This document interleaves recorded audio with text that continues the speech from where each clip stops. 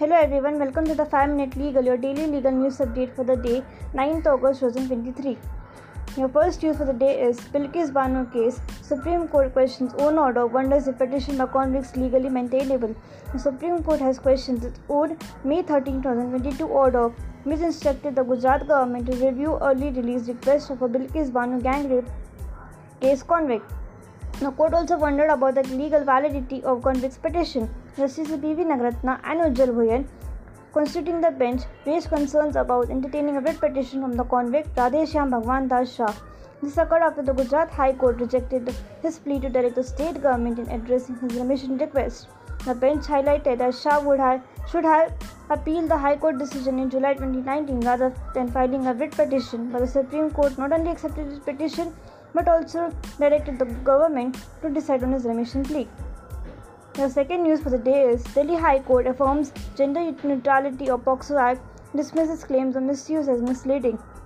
And Delhi High Court reaffirmed the gender neutral nature of protection of children from sexual offences, that is the POCSO Act 2012, while rejecting the claims of its misuse. In response to a POCSO case where the accused argued for gender bias and misuse, Justice Swarna Kanta Sharma dismisses such contentions. The court stressed the act's impartiality in safeguarding victimized children.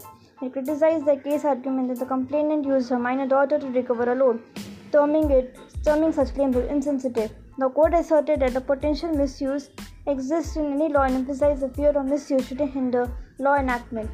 The third news for the day is Calcutta High Court stays operation or arbitration award of Rs 1,301 crores against South Eastern Railway. The Calcutta High Court granted an unconditional stay on Rs 1,301 crore arbitration award to Rashmi Metallics Limited by South Eastern Railway. The court ordered Ministry of Finance to establish a high-level inquiry committee headed by a senior-ranking officer to investigate the conduct of railway officials, that is both current and retired, and other stakeholders.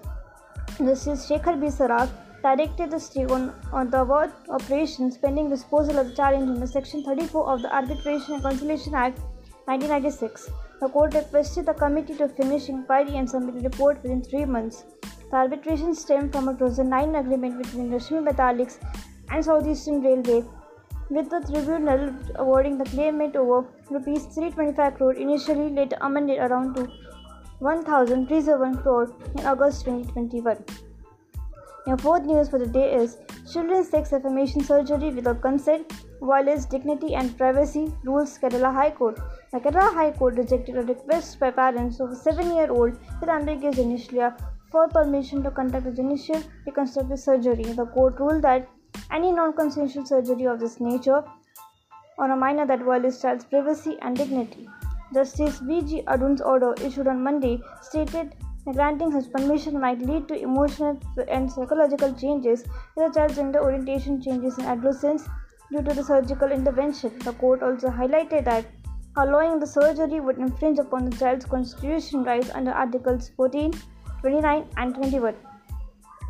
Justice Arun instructed the state government to establish state-level multidisciplinary committee consisting of experts to review requests for sex-selective surgery on intersex children. This committee should comprise a pediatrician, pediatric endocrinologist, pediatric surgeon, and a child psychiatrist or psychologist. And that's all for today. You can follow us on Instagram, LinkedIn, Spotify, and YouTube at @5MinuteLegal. Thank you very much.